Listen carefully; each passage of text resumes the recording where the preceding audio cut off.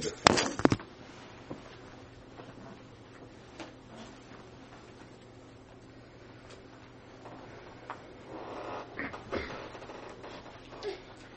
It came about that while he was praying in a certain place, after he had finished, one of his disciples said to him, Lord, teach us to pray, just as John also taught his disciples.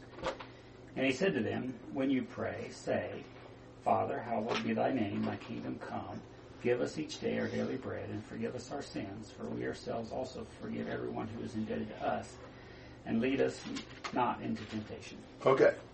So Jesus just finished praying, and one of the disciples said, teach us to pray.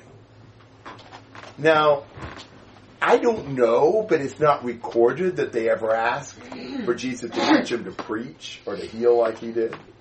But teach us to pray like you are. There was something about Jesus praying that really drew their attention and made them want to be able to do the same thing. And so Jesus says, when you pray, say. Now, this is a very brief, a summary prayer. I don't think that Jesus' intention was that these words be recited. I think they're a mime. They're almost like a tuning fork to just measure whether our prayers are in the right pitch. Here's kind of a basic skeleton outline that'll make you think about what should we say when we pray. And so he starts with addressing God as Father. What do you see in that?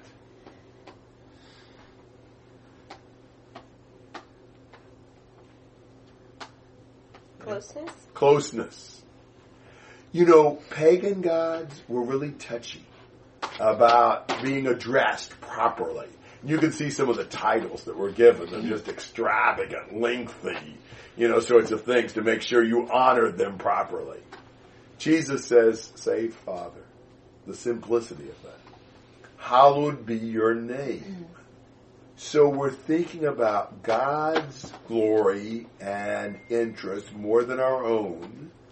And we're asking for God's name, his reputation, to be acknowledged as to who he was, to be held in high esteem. And your kingdom come, that is, your rule, your reign, your will be done. So this prayer starts out putting God's interest ahead of ours. Is that what we really care about? Or do we expose when we pray that we're mostly self-focused? We don't start out with our agenda, our ambitions, our purposes, our plans. It's God's name, God's reign. We want God's things done. But then he turns to, give us each day our daily bread.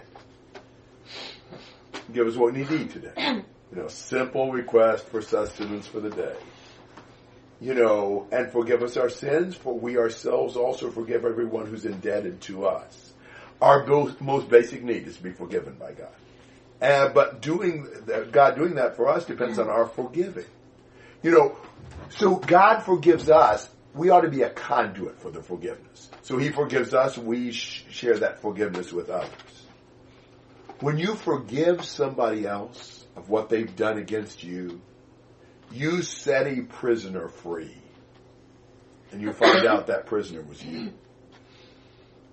Forgiving others is a part of receiving forgiveness. And if I'm not prepared to forgive other people, then I shouldn't expect God to forgive me. We may think it's really hard to forgive because look at what they did to me. But when we think about how much we have been forgiven, we have received more forgiveness than we will ever give out because we've done worse things against God than anybody's ever done against us. So forgiveness is vital. And then lead us not to temptation. So we desire to not fall into a situation where we need forgiveness again.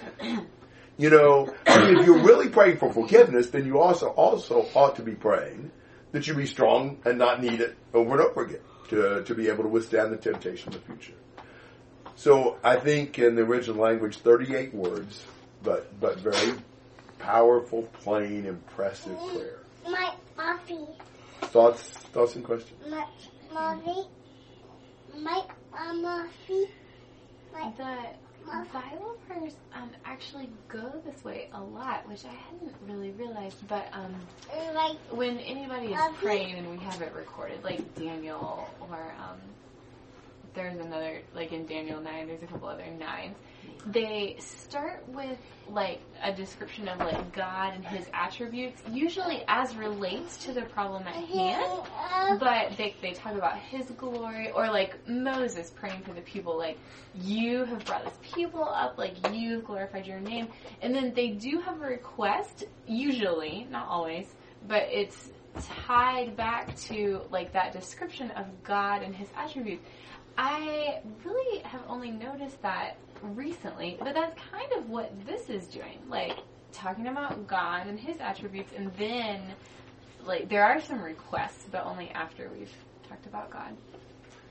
So that needs to be the focus. I mean, I have in my notes, prayer is not an instrument to get man's will done in heaven, but God's will done on earth. You know, our goal is God's glory and God's will. That's what we want. So this prayer is a reflection of a God-centered life, of a Godward perspective on everything. Well, that's really what we're concerned about. So what do we show in our own life and praying? That we're very self-focused and very this life oriented, and we're really not with a mindset that's filled with the Lord.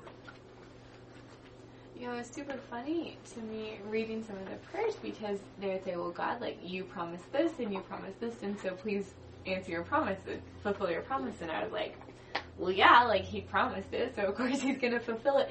But they were praying for God's will to be done. And how do we know what God's will is? Well, the things He promised us are a good place to start. What would you want God to do? I think that's kind of the question. I mean, how much would we like for God to do what His will is, versus how much would we like for Him to do what our will is? Now, if you really trusted the Lord, then wouldn't you rather He do His will than your will? I would. Really. I mean, His will is wonderful. He loves us. And He wants what's best for us, and He knows everything. I mean, so getting His agenda accomplished, that ought to be our number one priority, and that ought to be what we mostly pray about and pray for. And so, yeah, it's really appropriate to pray for the things that we're sure from the Bible that God has said He wants to do and will do, because that's what we want to happen. So it is very much more God-centered, and I think we just kind of show we focus so much on ourselves. You know, we do that in worship in general. What songs do we like to sing the most? Sometimes, that depends on who you are, but a lot of times it's the songs that talk to ourselves. You know, songs where we exhort each other. Or the songs where we think about all the wonderful things God's doing for us, or God's going to do for us. And it's not inappropriate to sing some of the songs. Now, how much of our singing is praising and thanking and focused on God? You know, it's easy in a lot of things we do to kind of be a man-centric thing and not a God-centric thing. Good thought. Other comments or questions? I know this is just like a model or whatever, but it's also very simple. Like, it doesn't get complicated and wordy and repetitive phrases and, you know, things people do, or I don't know. It's not very long. Yeah. But it is a model. I mean, it's a summary. But the value of prayer is not in, you know, using a lot of words. You know, that's not the point. And, you know, I mean, are there times in the Bible where people prayed long prayers, or where Jesus prayed for a long time? Yes. But why did He do that, or why did they do that? Was it to try to impress? Was it to try to, you know, think that God will be more moved if I say more or whatever? I was more expressing our heart to God. So it's okay to pray for a long time, but not to try to impress God. It won't. And we can say simple things and direct things and know that God will hear us and He cares.